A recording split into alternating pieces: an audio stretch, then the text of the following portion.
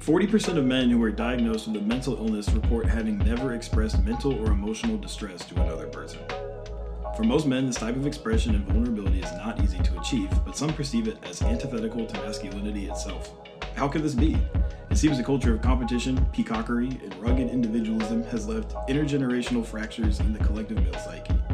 As this mindset continues to inform the everyday decisions of countless men, the maladaptive behavior it breeds has become increasingly apparent. Who teaches men what it means to be a man? How can the men alive today work to break the cycles of the past? Why do some men need their own brands of coffee and soap just to feel secure? Today in the community garden, we're cracking open some cold ones and talking about male mental health. This one's for the boys. All right. So, what's your name? I'm Nate. What's your name? My name is Alex. Oh, I'm Dom.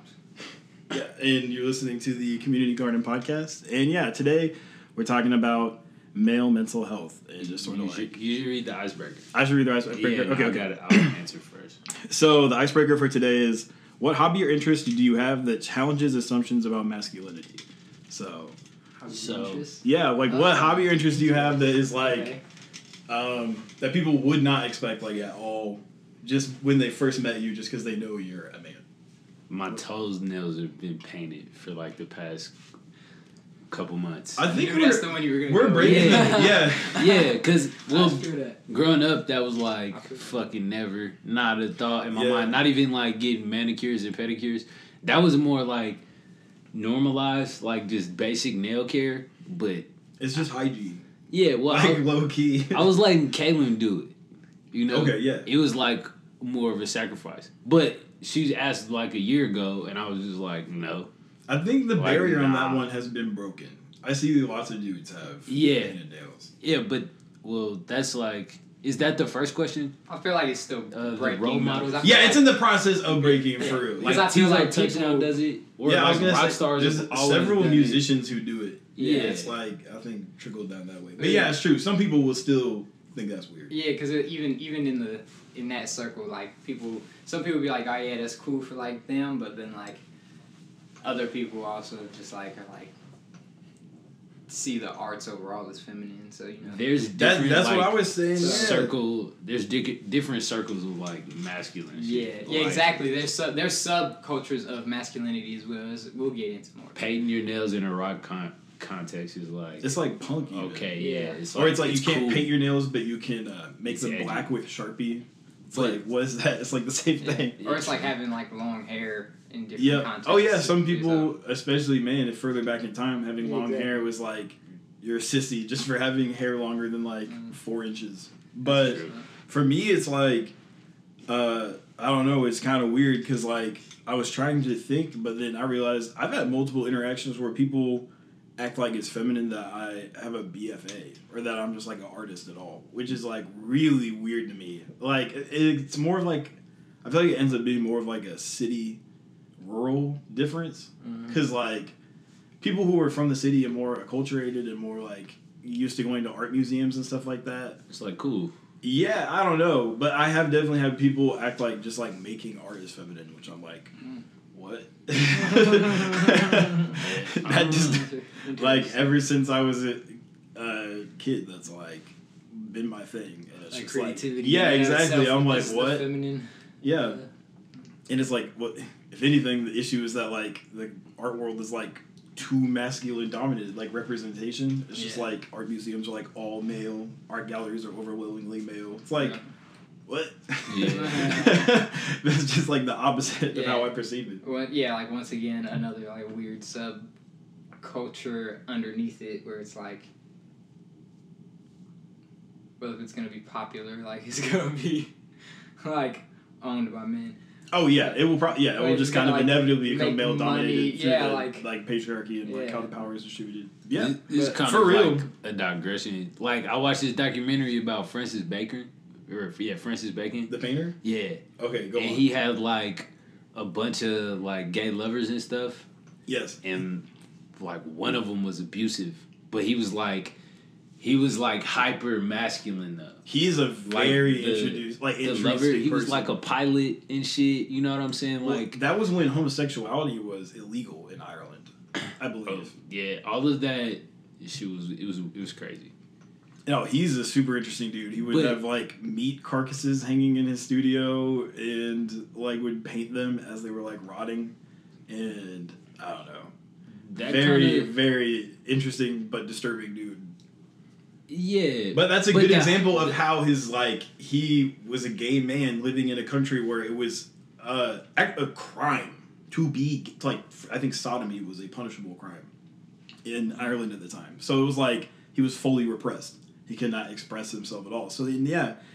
So was the pilot though. Like, I think that there could be like there's some gay dude that is like super masculine as fuck. Oh yeah, completely. Yeah, you know what I mean? There's a bunch of yeah. That's a regular thing. Like even more so than me probably type shit. Yeah, and I just think that's where like the lines get blurred, I guess, or not necessarily blurred, but like I think it's just interesting. There's like a character on The Wire like that. I think. Yeah. I think that becomes stereotype just because of the way that like the patriarchy is like really intimately connected to heteronormativity in the way sexuality. In the way it maintains like the status quo. Yeah. So yeah, like I think due to that sort of like inherent conservative nature that is like associated with masculinity expectations, that it just like that possibility of there being someone who is prototypically masculine but also is gay or just has a minority sexual expression. It's like I think that's why it seems like so unimaginable for some people, especially more like I guess like reactionary type minded people. But okay, well, yeah, I yeah. guess, What about you? I guess for me it's like, I guess a ton of shit could be considered like feminine from other people than like perspective that like I found interesting or that I think is cool. Like I don't know. I always thought like this is a funny and weird one. Like so I was always into architecture, which would be considered like pretty masculine. I feel like, but then I was also always into interior design, which is like considered more feminine. Which is but they're like so obviously connected and related in this. So I was like. So there was like that as a kid. Just in the house and outside. Literally, it's like, well, this is where the woman belongs. So you can even see it's like the man makes the house and then the woman lives in it. Yeah. And makes it nice and tight. And all that. Yeah, like, it's interesting. And then there's like musicals, like you know what I'm saying. I remember like just like being in a musical at Tonka, being in Hairspray or something my senior year. And like, somebody was just like, oh yeah, like, I thought she was gay. And I was like, interesting. Thanks. No, I was like, interesting. Like, why? Yeah, I hadn't thought about that. Yeah, musical. Being in a musical, like being a part of like the theater gang for a little bit. I remember. I wasn't even like technically considered a theater kid by the theater kids, but I did like a musical my senior year, and I was in the like Theater 1 and Theater 2 my junior and senior year. So I was doing theater shit then, doing a couple plays for class and whatnot. I think if people were just like, yeah, you know, people just associated that stuff, which I also find interesting because the niggas would talk about like actors that they think are so hard, and I'm like, they was probably like a theater kid at one point. Like maybe not all of them. Some of them might have gotten to it later, but a lot of them. Will Smith kissed the dude. Yeah, and he's still Will Smith. Yeah, well, and it's like right, and it's like interesting that like how. Like the subculture and like of shit, and then like the weird exceptions to the rules that people subconsciously make that they don't even know that they're making. Because it's like like I said, there's a bunch of shit that I was interested in that could be considered feminine, but then there's also like all these weird scenarios where you see that like people don't consider Denzel feminine, but he could have been like one of the most theater, one of the most like. Silly, or the dude on Lovecraft Country who plays Montrose, who's like, he's I think everybody's far enough. He's gay, but like that dude, I think he made a short film actually like about saying like why do black guys like me always have to play like this type of role, and he like does like a whole bunch of different type of roles within the film. Somebody told me about that. I think Eddie did, but anyways. Just like that type of shit, he says in in it, like, he talks about that even in the show, about just, like, as a man, I had to, like, kill the soft spot parts of me because men have sons, and that means something, like, and I was like, it's very interesting, like, what, because, I don't know, I guess we were kind of getting past the, like, icebreaker question. Yeah. You know what I'm saying? Like, because all I was going to say for that is just, like, to end my little pieces, based off, like, just hearing that little line, it's, like, it's interesting how it's not just, like, masculinity is also, like, used and utilized. It's been weaponized and also has to be utilized as, like, a means for survival. So, yeah, go ahead. Okay, so, yeah, I think that was a good way to just kind of dive straight in. I've got 6 questions. I don't know if we'll hit them all, but I definitely want to hit the first one, which is, who's an example or role model that you consider to embody non-toxic male ideals? So pretty much just, like, a good, positive male role model you either have in your personal life or look up to, or both. But honestly, when I wrote the question, I was like, it's kind of hard because, like, I kind of wanted to think of someone who's more, like, prototypical. Like, I can put them up there and I'm like, a lot of people know who this is and they know, like, they'll recognize it. But I've seen a meme going around that's like the holy trinity of male wholesomeness, and it was like Steve Irwin and Bob Ross and Mr. Rogers. And it was like, but I think that all 3 of those dudes do serve as a pretty good example, especially if you are familiar with it, because a lot of people just will know them through, like, pop culture. But it's just sort of that, like, they do have a lot of those traits that especially can express themselves negatively in men. Like, I look at someone like Steve Irwin and I'm like, yeah, like, he was incredibly knowledgeable and really enjoyed, like, sharing his information with people in this passionate, acceptable way. Like, he wasn't mansplaining or condescending or something. He just, like, wanted to imbue knowledge in others and express that, and, like, and did it in this sort of, like, paternal way, you know, because, like, it was, like, also focused through the lens of, like, his family towards the end of his career. But it was just like, yeah, I think that's a good example. Same with, like, Bob Ross. He's a good example of, like, I think at that time especially, like, painting would have been considered feminine, or I think, but yeah, he's just, like, a nice, calm, like, stable person who, same as Steve Irwin, I still think has that sort of, like, patriarchal energy of just, like, bestowing down wisdom. And, you know, like, which doesn't necessarily have to be masculine, but I just think he does it in this way that is, like, fatherly. Stoic. Yeah, exactly. Like, it just really feels like you're talking to and looking at someone who is this sort of, like, integrated form of masculinity where they have the positive traits and have sort of, like, gotten through each of the individual conflicts they, like, throughout their life that cause the issues of, like, being emotionally cut off or only expressing yourself through anger or having, like, misogynistic beliefs and things like that. Like, Rogers is like a grandpa. Yes, exactly. I think, like, that sort of, like, grandpa energy, dad energy is, like, a good way to think of, like, positive. Yeah, like a positive masculine force. But what about you guys? I was gonna say Pharrell. Pharrell? Yeah, Pharrell Williams. Mm-hmm. I don't know. He just seems like a good dude. I don't ever really hear him, like, I don't know, just how his perspective on life kind of doesn't fit. He seems more, like, humble and low key too. Yeah, and I think just on, like, I think that's, like, the best way to, like, not be misogynistic is just, like, treat everybody the same, pretty much. Or, like, I admire how, like, Kendall, like, talks to everybody. Yeah, shout out Kendall. It's not absolutely. Like, that's a great example. Yeah. Yeah. If you just keep it regular to where it's not, like, it's not creepy.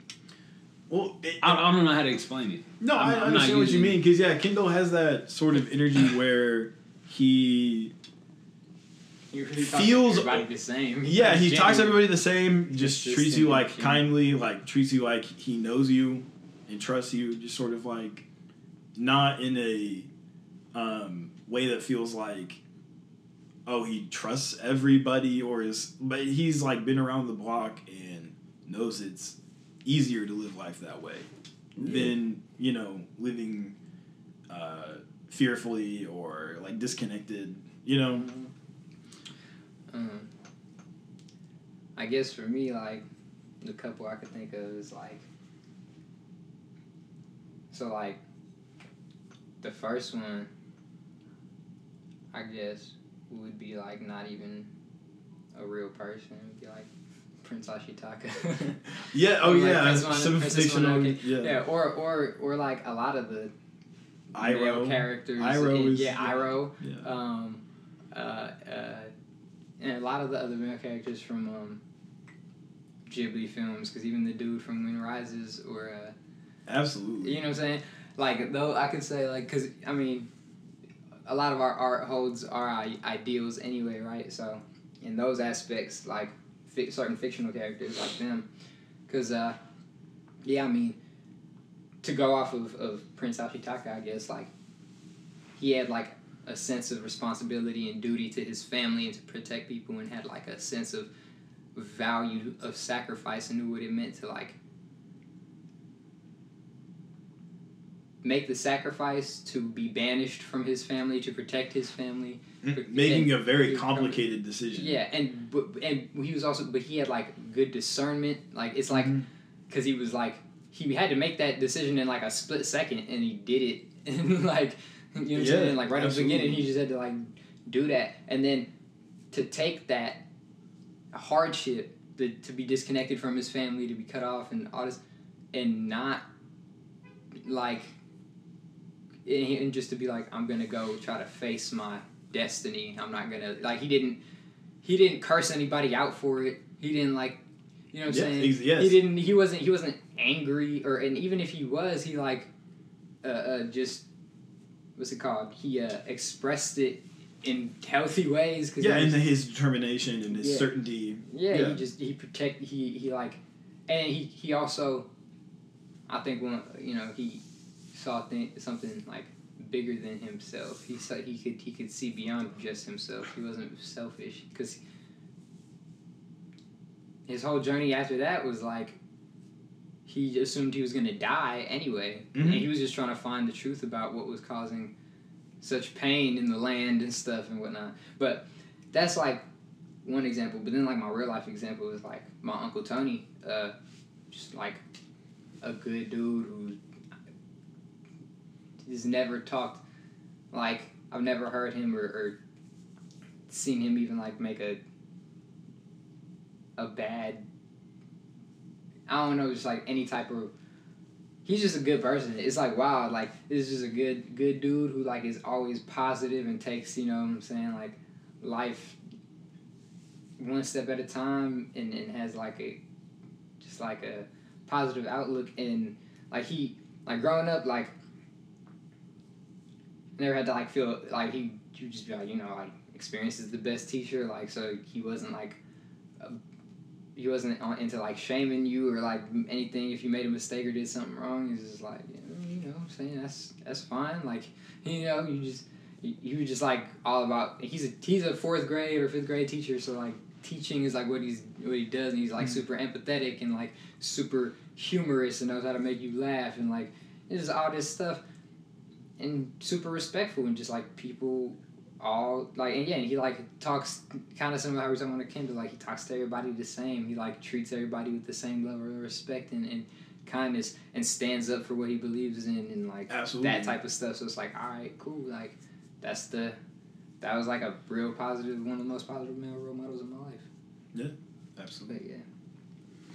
But, yeah. Okay, so I guess this one's, like, a little more serious, and I think we'll kind of get at the core of some of the problems that men deal with. But what were you told about crying when you were younger? Or, like, what did you think about? Like, I was not supposed to cry. no matter what happened. Just like if someone died, or if like, you fall, you get hurt or something, you don't cry. And do you feel like you were directly taught that, or yeah, my dad definitely like pushed it a lot, but it's only in hindsight. Like my mom has told me certain things that I didn't even realize that my dad told me. But like, I mean, I got to cry still, but I would say I do have a harder time like crying, like.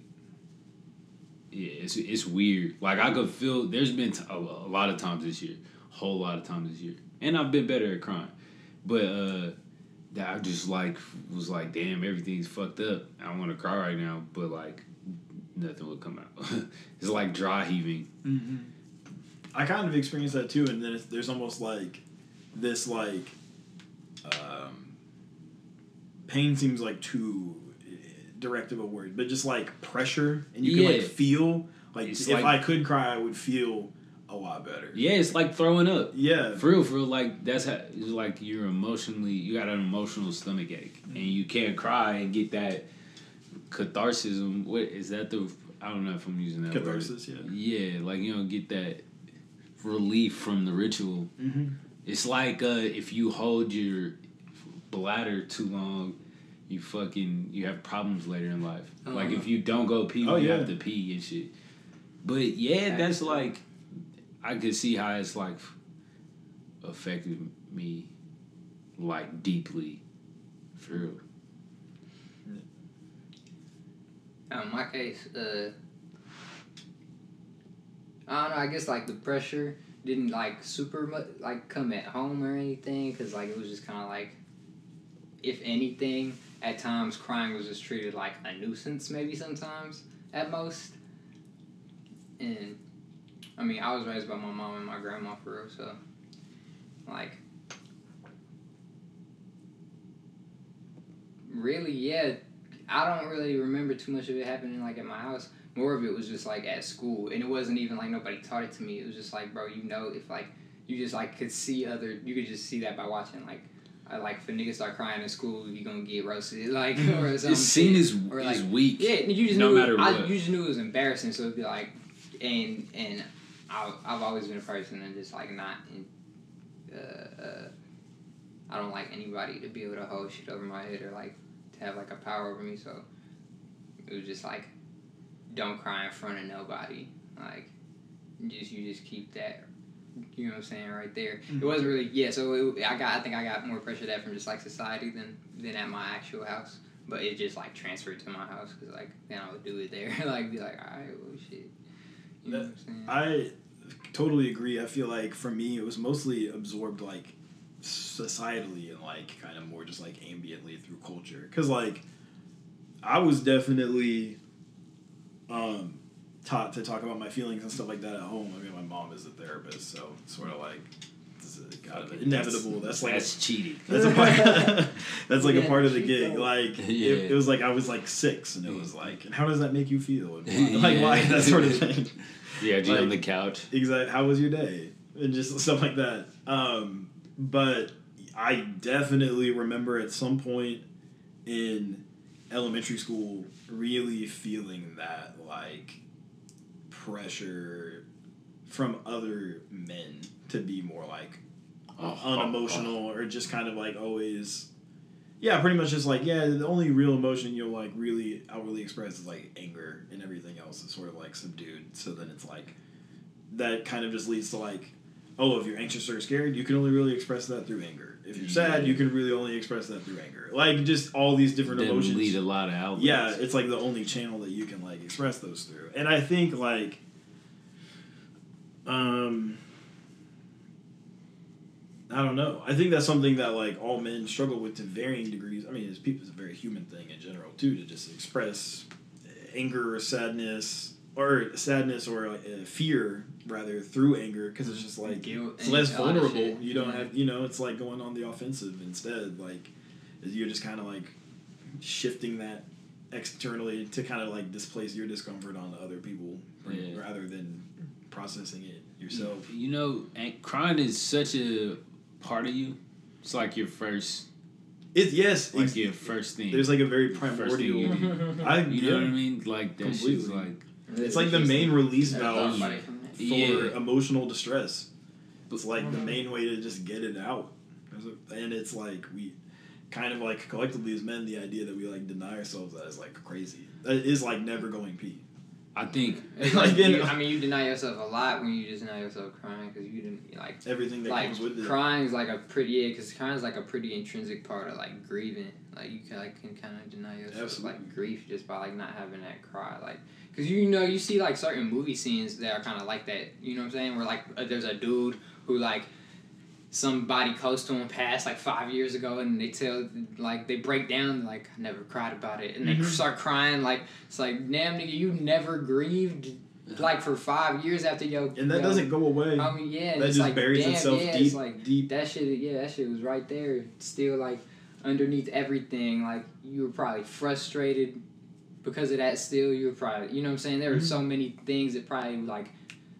Was the underlying factor or one of the main underlying factors that's why that people just, like, was poking at you. Yeah, that's why people develop so many different issues in life. You know, that's why that's a big story for a lot of people who struggle with drug addiction or any like that can literally manifest. It's like that mental story. illnesses in itself. Like what's that? Like that Princess and the Pea. You know what I'm saying? It's like that story. It's like no matter how many mattresses she stacked on the pea. She still couldn't sleep right. She could just feel it underneath. That small little thing. That's like your brain, bro. Absolutely. It's like it could be the smallest little thing, but if you didn't deal with it, like you show, you know what I'm saying, acknowledge it and do what you needed to do to process it.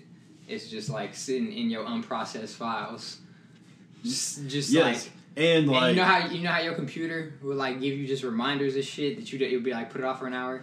I need to update. Yeah, it'll be like update, and it'll be like right now, wait an hour, or like wait 24 hours. I mean, you just keep hitting 24 hours, just like next day. Absolutely. But you keep getting a reminder every day. It just pops up. It's like, hey. And like, you wanna do it with me yet? You still know that, like subconsciously, you still know that, and your brain makes a lot of decisions based on what it knows subconsciously. So like, your behavior is still influenced by it in ways that are going to be like pretty much imperceivable to you, as long as you fail to address it and like confront it for real. Like, I don't know. Man, I know a lot of criers now. I'm trying to get there. My main problem is like I can do it when I'm like alone and things like that. But yeah, I'd say I still struggle with like being vulnerable around other people. I mean, it's not like you got to be able to cry in front of everybody. Right, exactly. You just, well, yeah, it's kind of a privilege to trust someone that much for real. Exactly, in general. Like, that's cool. Like, you don't cry in front of everybody. But you know what I'm saying? If there's some people who you got to be able to cry in front of.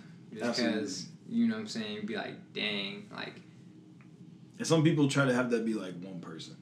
That's another problem I think people hit. Like a lot of men, it's like they'll only do that like to their girlfriend or wife or whatever. Yeah, and it's like, nah. I mean, like you can add some people to that list.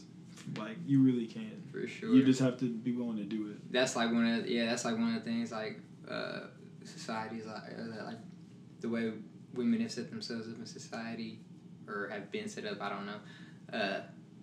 Like works in their advantage emotionally is that like they can cry to each other and not feel no type of way, like, and it's pretty easy. With male friends don't do that quite as often, like not even probably nowhere near as often.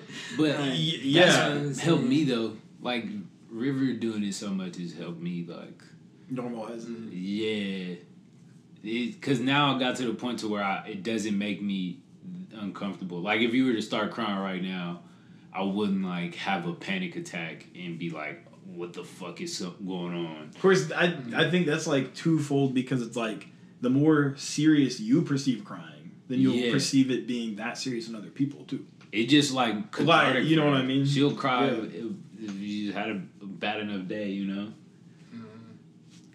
Well, like I'll be wanting to punch walls instead. I'll just be like, let's break something. Well, and I think that's like part of psychology I've been like super interested in probably in the last like 6 months is like somatic expressions of your like mental states and just like the way your central nervous system is influenced by your inner psychology, because like that is way more common in men, is having your depression only manifests itself in physical symptoms. You're sore, you're tired, like you can't like feel pleasure, stuff like that. Like constipated.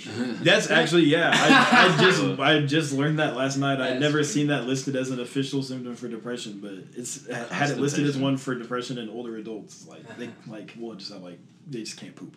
I was like, sucked. I know. I was like, man, sad as hell and just on food. You'd be like, God damn it, some shit is stuck in here. But I think it's really important for men to know that, because like I think that. Well, you know, a lot of people just in general just kind of think of depression as just like, oh, you're sad or whatever.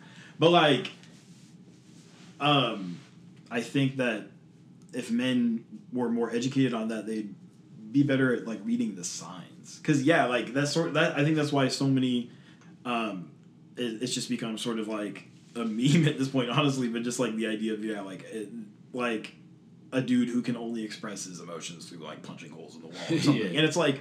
Well, that's because his body is attuned to express all of his emotions physically, and his like muscles are on fire. Because like that discharge just gets exerted like purely through your CNS. It's like that's crazy, because like just thinking of it like how everyone's perspective is different and how they experience like their mental states is different. Because like in that moment that like your body is like on fire, but it's like that's a torture you're putting yourself through by not expressing yourself through much more logical means. Like it could be water, but it is fire now instead. Yes, exactly. Like if you just flown through it. Exactly. It's just like not to go on too deep, but I started reading about polyvagal theory, which is like looking at PTSD specifically through like how it impacts your nervous system, pretty much. Yeah. And just learning about it is just like so wild to then connect that to what I already know, because it's like, so much of what's going on mentally for you, especially like as a man, will be more like through your body, and you just have to get to the point where you can really like listen to it and be in tune with it. Yeah, I would say, like I do yoga. I was talking about doing yoga and shit earlier, but that's another thing that was considered feminine that. That's a good example for sure. But when you say that, like, I do feel things like more in my body, like I'm more of like that's good, hands on. Absolutely. Well, and you'll just like feel it more like we were just talking about that before we started recording. Like, you know, it's energy. It doesn't have to like you don't have to think of it as like anxiety necessarily. You can just like, but just being able to feel that and sense that, but just feel that like state of energy, kind of like where is it coming ebbing from? And flowing in you, and like when it's different. Like is it like super strong in certain situations? Maybe you're like more stressed, stuff like that. I remember there would be times where I would get like lectures from my dad, and I would just listen the whole time, because it would be like a conversation, but it wasn't. It was just like him talking to me, and I would just be quiet and pissed, and then it'll be time for me to say something, and it's like I don't have any words, and I'm just standing there crying, and it's like now I'm pissed off because I'm crying, and then it's like you told me not to cry, or like anytime I would see him cry, I would think of him as like he was like weak. Like I've talked to him about it before too. Is like fucking. It's hella weird. Well, I think that is such a major problem with those sort of expectations, because they're sort of twofold. Like, it sucks to feel them, and then you're likely to perpetuate them. Because you'll see other people do, like, if, for example, like, thinking that crying is weak, it's a burden on yourself, but then you're, like, likely to perceive other people, as weak for doing it, and then that reifies the entire process and makes it like further internalized. I don't know, but it's kind of helped though to like open it up a little more. Oh yeah, because now it's like, because it is just energy, but it would be a lot healthier if like he was raised on different values, so like some of that shit got passed down to me, but some of it is like And that's a my body is telling me like, no, this doesn't make sense. Well, that's because you know by being influenced by other factors and different things that he wasn't exposed to. Like when he was your age. Yeah. So I think that's a big part of it. But, okay. Let's see. Oh yeah. So this question is like the evolution of your kind of like relationship with masculinity. Like, how do you feel like you've integrated the aspects of masculinity and sort of like grown past some of the more like negative aspects, like repressing your emotions and things like that, and like how has that changed throughout your life? Just through like learning different definitions, I kind of like, it's simpler for me to just do it like left brain, right brain. Mm-hmm. If that makes sense. I think, yeah. So like, but I've just kind of tried to use logic to like open it up, cause like, okay, so it's not. So when someone is crying in front of me and like comforting somebody, like, I don't want to be like hyper masculine, like just get over it, because I don't like that shit. But I also don't want to be like, I'm not gonna cry with you, because that's not real. I think it's more, it's like I perceive it as purpose and like standing on certain values. And one of those values being like growth and like how you face certain challenges in life. I don't know how to explain it. No, I get what you're saying. It's a weird thing to define. Mm-hmm. 'Cause like I feel masculine, but I also like am not like the traditional masculine. I'm like soft spoken and shit or whatever. Mm-hmm. But I honestly don't give a fuck about any of that shit, to be honest. Like, that's kind of where I'm at with it. But that's like you're secure and comfortable in the way that, exactly, I think people yeah. who are like toxic aren't. And that's why they are toxic. Because they're sort of like trying to project this ideal of masculinity outwardly to give the impression that that's like who they are. But that's a facade. They're kind of wearing it like as a mask. Yeah, I always just thought shit was like tight. You know what I mean? Mm-hmm. I use hard for shit a lot. Mm-hmm. Like, yo, that shit hard. And it could be like, you could have just like took your first steps or something. Like, fucking legend is like standing up. And I'm like, yo, you fucking hard, my nigga. Or Kaylin painted my toes. And I was like, yo, that shit's tight as fuck. Mm-hmm. But, yeah, I don't know. Just keeping it regular and like, as long as you honest, I think, yeah, I define it as just like whatever the truth is. Does this really matter? That is defined as masculine or not? You're like, I don't know. Some people just be focused on the wrong shit, and I really don't have time for it. It's just too much going on, and well, I just want to shit on you for having painted toenails. It's like right now. Well, with all this shit going on. No, well, people think we're gonna love talk is about like this for real. Isn't masculine, and I think that's what's the real crime. Like, love is in masculine. You know what I mean? Yeah, in love in that like surrendered and vulnerable way. Yeah, being vulnerable isn't masculine, and I think that's a fucking lie because absolutely. It takes courage and a lot of different things strength, that are and strength and self-sacrifice and a lot of different things to be vulnerable that people would on their own perceive as being masculine. It's easier to put up the farce or like it's easy to be like, oh, that's gay. You know what I mean? Instead of being open. Like, it's easy to put up hella walls than to like just accept people for like who they are. Absolutely, because then you might start thinking about who you are, and that's scary. I mean, some people don't want to do that. Some people feel like they would be changed, or like I know I struggled with like being homophobic, but then it was like I found out my cousin that's like my sister is gay, and then that was just like, oh well, I'm just gonna treat her the same. Like, I can't not.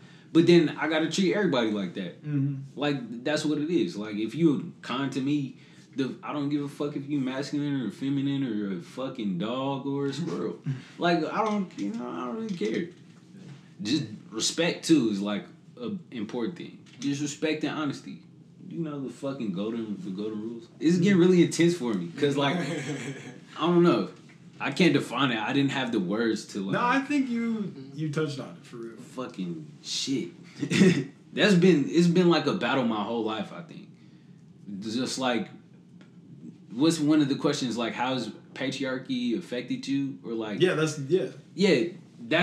like that. That's how like my whole how my dad thinks and how my dad raised me. And like how and breaking out. Yeah, just like society, like everything is. I grew up in a patriarchal capitalist society, so like that's just how it is. It's always pressure Absolutely. to do shit, but like, nah, I'm not gonna like. It doesn't affect me as much anymore. Like I'm not gonna have high blood pressure because like people are talking about fucking everything's masculine and you know what I mean? Like I'm not about to stress out over that shit. I'd rather stress out over the shit that I actually care about. Mm-hmm. Like I'm not gonna be thinking like, oh, you weak for crying. Like, yeah, I would cry too. Like I wanna cry too. I'd be jealous. I would be jealous like when I was younger. I'm ranting now. But like someone take the wheel. Cause like but I would get jealous of people just like being able to be emotional or like or my little brother, like, how he having, like, them being more, like, understanding. Mm-hmm. It's like, it's bittersweet because, like, that's what I wanted, but that's why I wanted that for me. Like, you know, like, I didn't get kids that. Are guinea kids. Well. And it's cool, like, all is forgiving. But, yeah, man. I'm kind of, like, forming it all into, like, one question. Cause like, I think I would've. I don't know. I can appreciate how I was raised, and I don't know if it's how I was raised or just like who I am, as far as like talking about feelings and being expressive and shit. Like you were taught to be expressive. You know what I mean? Mm-hmm. I wouldn't necessarily like, or at least to just like describe my feelings. Yeah, like you know. I didn't have words. That's why it's like I feel kind of weird talking right now, or like I feel like I'm talking too long because like I'm not used to just like. How you're working through it. Yeah, like I'm feeling through it, and for real, that's like my edge talking about feelings and shit. Cause sometimes I got the words, but sometimes I don't. Like sometimes you just gotta cry. But like if you can't though, like that's what we did before we had words when we were infants. Yeah, bro. But I guess like if you don't have that cycle of like expressing, crying, grief or whatever, like the grief cycle. Mm-hmm. I think you're gonna grieve with a lot of things because a lot of things not gonna be in your life. Like mm-hmm. and it could be as simple as like my phone is dead. Like you don't have. That's like people grieve over their phones and shit. Mm-hmm. The process is faster, but like I don't know. I think I just kind of hit some philosophical shit, boys. Okay. It's all spirals. So what about you, Doms? Can you repeat the question? Yeah, it was just like how have you how has your relationship with patriarchy sort of like evolved through your life, and how have you worked through some of like the obstacles of feeling like pressure to be like stereotypically male, like in expressing your emotions or really embracing like your hobbies? I guess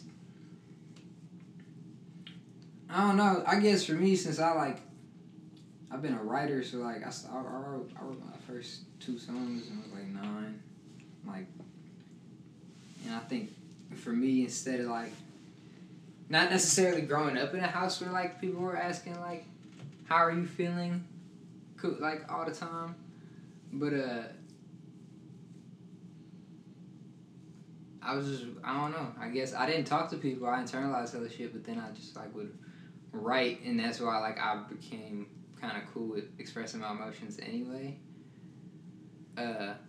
Because then I started first it was writing, so it was just expressing. It was like able to express them to myself, and then it translated to performing eventually. So I had to express them to others, and it was like all the legendary niggas do this. So like anybody you That's really what makes great art. anybody you actually fuck with does like make you feel some shit because they was feeling some shit. So I was like, so I think I subconsciously soaked a lot of that up to music. And then, like, as far as my relationship with masculinity in general, I don't know. I think it just... I don't know. There weren't really that many, like, aha moments. It was just really just, like, I just naturally started to... You know me. I think about, like, philosophical shit all the time. So, like, I guess, like, the main aha moment was just being, like... I think it really started when I started thinking about masculinity in general, like, other than... Because, I mean, I thought of toxic masculinity because of Twitter a bunch, and it was like, okay, I see what y'all saying. Mm-hmm. Yeah, it's interesting. And then, like... And fucked up. Then I saw, like, some, like the transgender movement, and I think that, like, made me think about it in another light, because I just saw, like, identity politics and stuff, like, get another big rise when the trans community, like, I mean this as respectfully as possible, just, like, when it started, like, getting, like, trending on Twitter, when it started, like, being, like, a big talking point on Twitter, I mean, when that happened, like, I started thinking about it and being like, okay. You know, I was thinking about identity politics in general a lot at that point, and just, like, in all facets, from gender to sex to race to religion and everything. And I was like, okay, politics. Jeez, politics. Sorry. But, and I started, like, taking it in a, kind of a philosophical-ish range, and also just thinking about, like, a historical context. And I was like,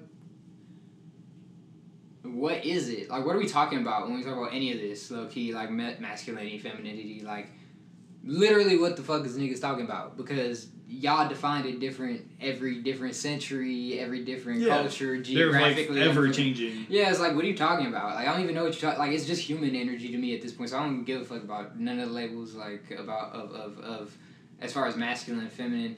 And maybe if we start stripping away more societal, like, things, maybe we'll find a more core meaning of what both of those things are, possibly. But then, like, because, like,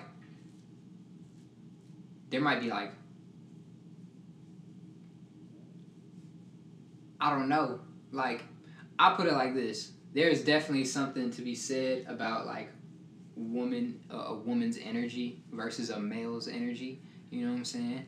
But, like, at the same time, I partly don't know how much of that is influenced by society and just, like, my, you know, the relationship we already built. It's very hard to say if it's just that type of, like, it's, like, almost like an aspect of dynamic of personality, and it's just, like, that's how that person expresses themselves. Yeah. Or if it's, like, there's something more... because I put it like this. Not necessarily metaphysical, but... I believe there's something to a man and a woman, but then, like, masculinity and femininity, they seem like two strict constructs to put on either of them in general to me, in a weird way, just because a nigga, like, alright, it's like a nigga cross-dressing or just, like, wearing a dress because that's what he want to do today is, like, feminine to society, but at the same time, like, niggas was wearing kimonos and kilts and wearing whatever else the fuck that looked basically kind of like a dress all through the past. Hellas for centuries. Like, niggas been doing all this other... That niggas was wearing, like, exonerated jewelry, and now that, like, is, like, considered either, like, you're a showboaty man or feminine to be wearing, like, a whole bunch of accessories and stuff or whatever. Like, there are different tribes, like I remember watching, I don't know how accurate this is, but I remember watching that one ballroom dance movie with Antonio Banderas as a ballroom teacher to, like, some kids in a school in some hood school or some shit, and he was like, talking to them about how like in certain tribes, like they like he was talking about the history of some dances and how they came about, and he was like, yeah, they would dance to this, and like they said the fiercest warrior should be able to dance as gracefully as this, that, and it's like, okay, so it's just like, so everybody have a different definition. So what are we talking about? Like even we're like the only things I can think of that maybe at some core is like fatherly and motherly attributes, like, and even those to me are like just yin and yang, like so close to each other, because it's like, yes, y'all both supposed to care for your cubs, for your little ones. You're supposed to be loving. Maybe there are different things you guys teach each other, but at the same time, and it's just like, and I don't want to get this too much into like identity politics of whatever, but like I was just gonna say, like, maybe the mom's just the one that like had the baby through the birth canal, and the dad's just the one who like, you know, dropped off the semen, and then like y'all's how you teach the like y'all just balance each other out, whoever you are, whatever your personality is. You know what I'm saying? Mm-hmm. And you know, I mean, in a context of, you know, not a heteronormative relationship, just generally, you know, y'all are both teaching the child lessons that only you can teach them. Like, y'all teaching them ones together as a unit, and then you guys are also probably teaching them, you know, little separate lessons as individual parents or guardians or whatever. And y'all just, like, having that little balance. So, like, I still don't know. Like, yeah, what I'm saying is, like, I don't even know what we're talking about, low-key. What is it? What's your definition, and based on what? That's the experience I had, like, when I first became more interested in thinking about gender more, like, abstractly. I started watching a lot of, like, YouTube video essays and stuff, especially, like, ContraPoints. And I reached this level where I was just like, oh, yeah, this is, like... I think of it as like arbitrary as race or anything else that's like this social construction, and that was really the moment where I was just like, oh, that's wild. And you sort of have this like this relationship where you have your own personal like gender identity, but then you also have that interaction with the other, and like the way they treat you and talk to you like informs your expression and vice versa. You know what I'm saying? Like, I guess it's sort of like a dialectic in that way, because it's like if you identify as male, then you learn about maleness by talking to other people and their experience with it. Mm. And then you integrate that and decide like, oh, does that go with my definition of maleness or not? Like, it's just, it's such a wild process that we're doing that all the time, constantly with each other, and it's just constantly tweaking and altering. I'd rather not. Yeah, I know. It's so TBH. Exactly. Yeah. I mean, yeah. At this point, like, I'm sure maybe subconsciously I might do it still sometimes, but like, I really don't care, bro. It's like, not necessary. Which I think for is me to survive. Like, it's not as important as defining danger and like delight. You know what I mean? I do think that is like an important aspect to concern, is like that sort of like disconnection or like not caring, I think is like probably ultimately what's best, like just in general. But it also goes, it's worth mentioning that like, especially like women, they can't have that sort of disconnect because the reality of them being a woman will impact them. Like, they will hit you know what I mean? Like, they will hit roadblocks in life that are imposed like via patriarchy, and they have to like do that because they don't have a choice, you know. Same with non-binary people and, you know, anyone who doesn't like identify as male. But like cis people especially. But like I don't know, I just think it's important for us as men to like remember that, because there are a lot of times that I don't even like think about it. I don't even like think about gender or take it into consideration. But I think for some people it's something like especially for just broadly women, like they have to. They have to worry about those things. They feel, they can't go out at night and go for a walk by themselves. Like they have to think about it in those terms, like far more regularly. Mm-hmm. But yeah, no, that's facts. It's complicated. I got one last question to wrap it up. And it is, how would you prepare a younger generation of men to differ from the ways in which you were raised? So, once you're an old head or middle-aged head, I guess. We're old heads already. Low-key, I'm already having interaction with kids, and I'm like, fuck, you're the future, and I'm the old person, and you're, like, listening to me. This is 36. 36, guys. I feel 36 after this year, for real. No, I mean, we're not gonna raise them soft. We're gonna raise them just like my daddy raised me. I think things are gonna be crazy enough in the world that we don't need to worry about that. I don't think. I would just say. I think life is gonna harden them pretty quick. I think it's about like raising them to like communicate and Absolutely. just being open and honest with them.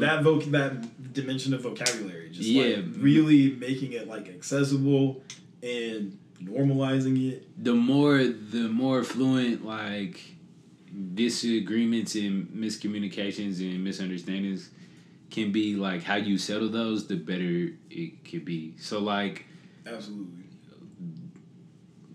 There's like certain shit I can't hide from like fucking Christian or Caitlin.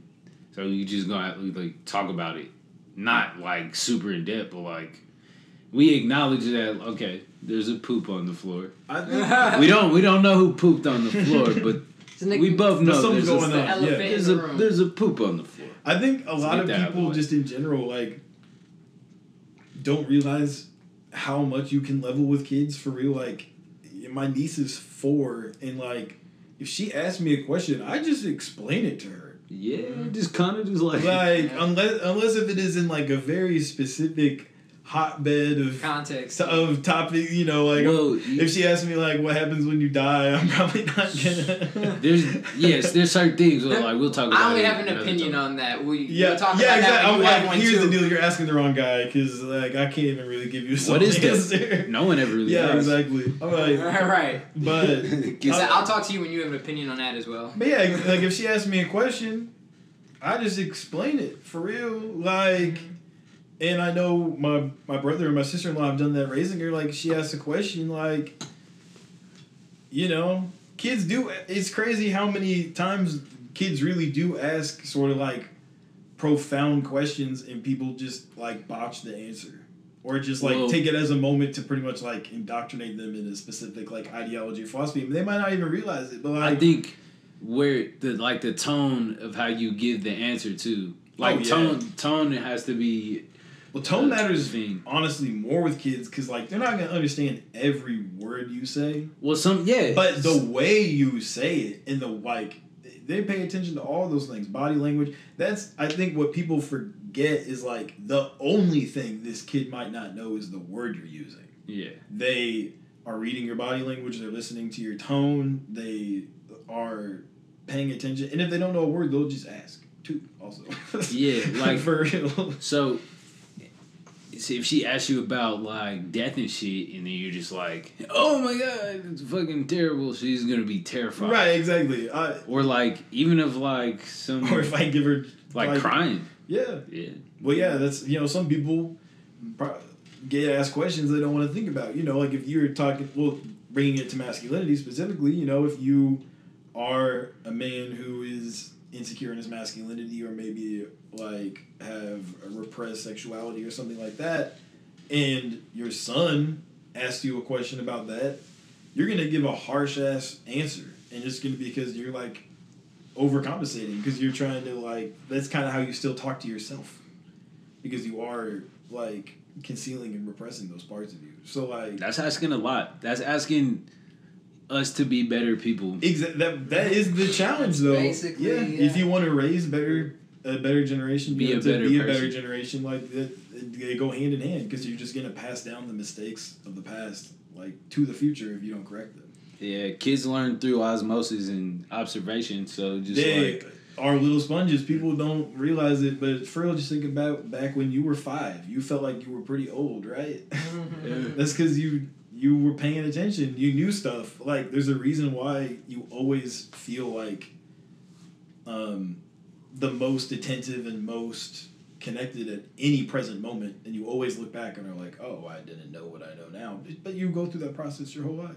Yeah. Like, I think that just in general, really being mindful of just those small things you might automatically say or pass down, really stop and think about like what you're saying to someone, because you might not realize in what ways you're like especially like with maleness, like perpetuating negative traits or behaviors just in little subtle things you do or say to younger men. Like, you have to just be sensitive to it and kind of view yourself as a role model, because like whether you want to or not, if you're talking to someone who's like 10 and you're 25, you are more than double the time they've been alive older than them.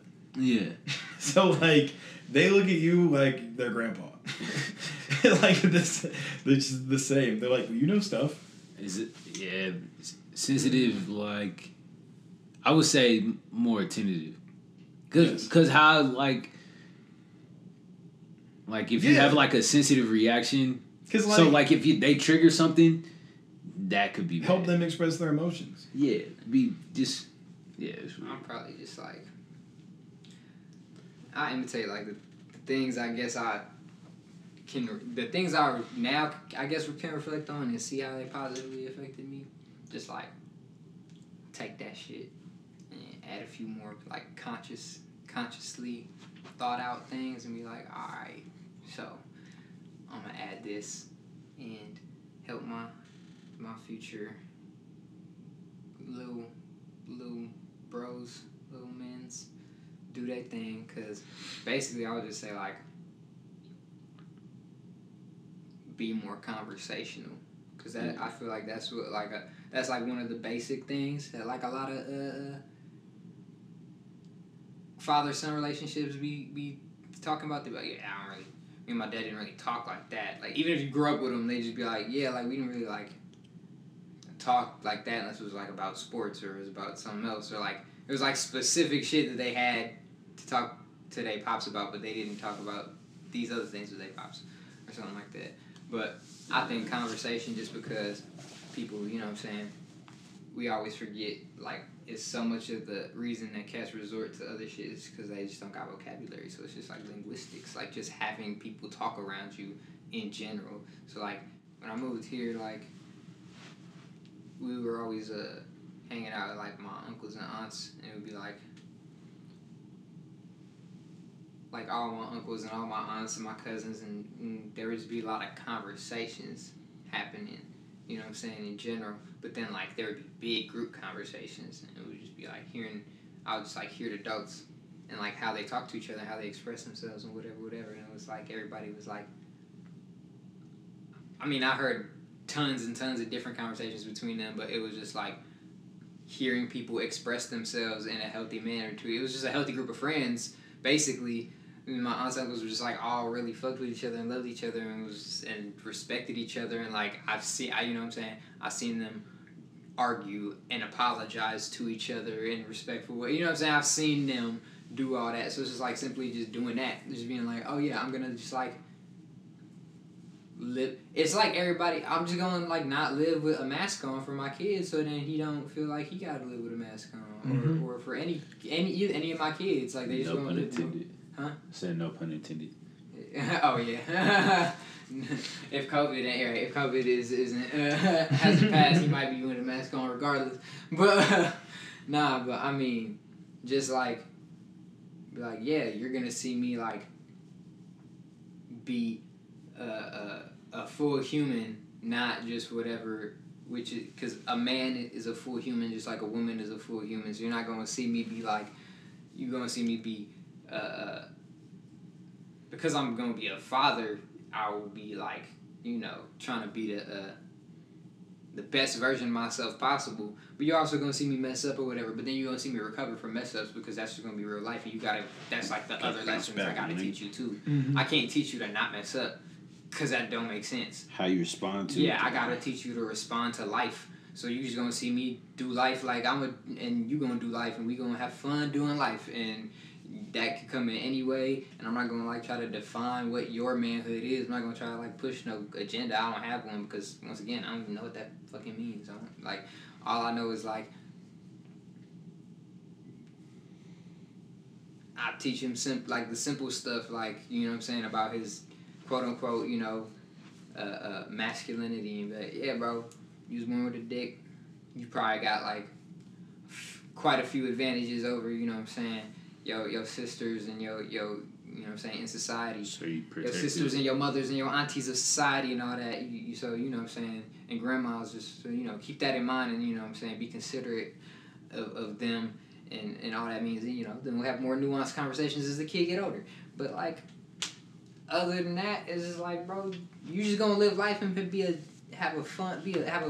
if you raise a good kid, you gonna raise a good man, or like raise a good daughter. Like either one, I'm gonna raise y'all basically the same. Other than like those, like I said, those little societal nuances, I'm gonna make sure that you like just are aware of, so that you when some shit happen, you're not like shocked. Like if you like, you know, if you offer to open the door for like a lady and she curse you out about her independence or something, you can be like, yeah, bro. Well, maybe she was just a lady who, you know, her sect or branch of feminism is, you know, like she thought about, you know, explain to him why like, yeah, sometimes people can have harsh reactions to this. Don't react harshly to her. Mm-hmm. Try to understand where she's coming from, or like, you know what I'm saying, if he has a girlfriend in the future and she's sad about something, you know what I'm saying, and it's like something very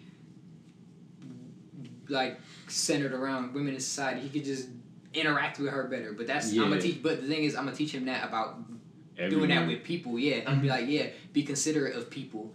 Women are people. You gonna just know that, so you're just gonna do it. Yeah, just to see the humanity in everyone. Yeah, so it's not gonna be like specific about like, oh yeah, you gotta treat her this way because she's a woman. It's gonna be like, you gotta treat everybody with respect, and